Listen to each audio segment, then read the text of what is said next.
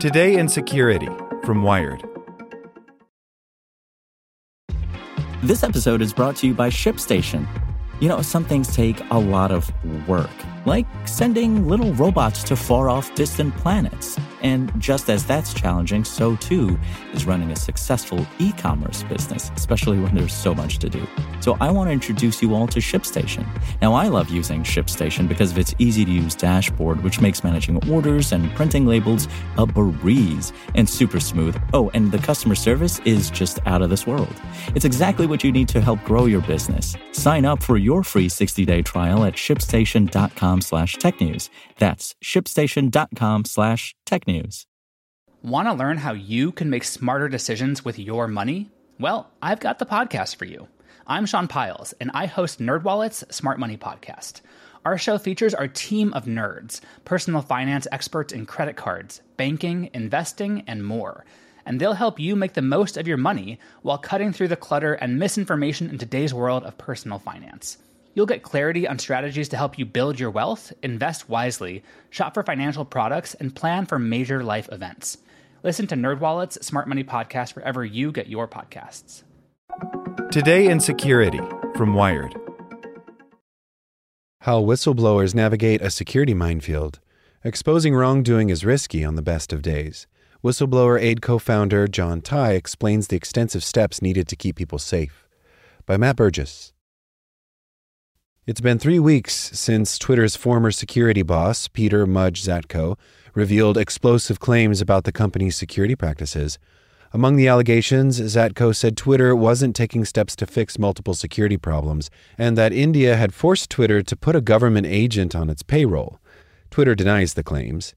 Since then, Zatko has been entwined in Elon Musk's effort to not buy Twitter for $44 billion, with Musk deposing the Twitter whistleblower ahead of his October showdown with the company. Zatko will appear before the Senate Judiciary Committee, which is interested in the potentially dangerous data privacy and security risks detailed in his 84-page whistleblower complaint. Blowing the whistle against big tech has become increasingly popular in the last few years. As Wired's Stephen Levy notes, this often involves prominent whistleblowers turning to nonprofit Whistleblower Aid. Meta whistleblower Frances Hogan, who exposed the Facebook papers, and Gary Miller, who blew the whistle on Israeli spyware maker NSO Group, both worked with the nonprofit. Zatko made contact with Whistleblower Aid in March. But blowing the whistle isn't easy and carries an array of risks. Any whistleblower or potential whistleblower is faced with legal concerns and potential ramifications that come with exposing a company or government's wrongdoing, of course. But that part is predictable. There's also the risk of being targeted or publicly smeared as a result of the allegations, the mental and emotional pressure of whistleblowing, and unemployment. Lawyers representing whistleblowers and journalists writing about their claims can also be tracked or monitored. While there are multiple laws in the U.S. that protect whistleblowers, it's not uncommon for businesses, including the likes of Google and Meta, to have internal teams that look for threats coming from within their own walls. Because of this, potential whistleblowers need to know to avoid trying to out wrongdoing using their work devices or systems, including email. Due to advanced surveillance techniques, communication through your personal devices may also not be secure. The House of Representatives Whistleblower Ombuds advises. It recommends using the anonymity service Tor, encrypted messaging app Signal, or SecureDrop for whistleblowing. The latter is an open-source platform that uses Tor to allow people to send journalists files securely. The operating system Tails can also provide extra protection. For someone who decides to blow the whistle with Whistleblower Aid's help, the first step is to contact the organization, which isn't exactly straightforward. We don't have insecure methods to contact us, says Tye. There are no cookies or trackers on its website, and it doesn't list any emails or postal addresses where potential whistleblowers can get in touch with it. Instead, potential whistleblowers can get in touch through either Signal or its SecureDrop instance, according to John Tye, co-founder of Whistleblower Aid, who spoke with Wired about its security practices ahead of Zatko's Senate appearance. Tye says people can use its SecureDrop to send only messages and not files, as it doesn't want to receive classified files. Initial contact is just the start. Beyond this, once Whistleblower Aid has signed on clients, it recommends using Signal for most messaging. A lot of time is spent trying to keep our secure devices secure, Tye says. Not all whistleblowing is the same, and every whistleblower has their own set of risks. Someone who is calling out big tech malpractices will face different possible threats to a national security whistleblower, for example. Tye says Whistleblower Aid conducts threat modeling for each of its clients, assessing the risks they face and where or who those risks may come from. One consideration, he says, is whether certain cloud computing services can be used. A service may be riskier to use if it has a relationship with a government. With many clients, we give people special devices that they use with only us, Tye says. Most communication happens over Signal. Sometimes Whistleblower Aid uses phones that don't include baseband chips, which control radio signals emitted from the device to reduce risk. We come up with ways to isolate the devices. We use them without baseband chips. That's one attack vector that we've eliminated, Tye says.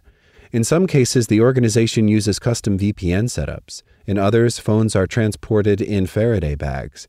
There are ways that we can get devices to people that, if they use them according to the instructions, there's no way to trace any metadata back to that person, Tye says. For whistleblowers, taking extra steps to try and keep their anonymity can be crucial. The European Commission's whistleblower reporting system advises people using its own reporting tool to not include their names or any personal information in the messages they send, and, if possible, access its reporting tool by copying or writing the URL address rather than clicking on a link to reduce the creation of additional digital records. There's not only digital security that needs to be considered. In some cases, people's physical security can also be put at risk. This could include national security issues or controversial topics. For instance, officials at the FBI, CIA, and State Department once held daily meetings working out ways to capture Edward Snowden, who famously leaked a trove of documents detailing classified NSA surveillance programs. In 5 years, we've had 2 cases where we've had to put armed guards on people, lawyers, and clients, Tye says. Sometimes this includes meeting clients in unusual locations, including booking Airbnbs for meetings.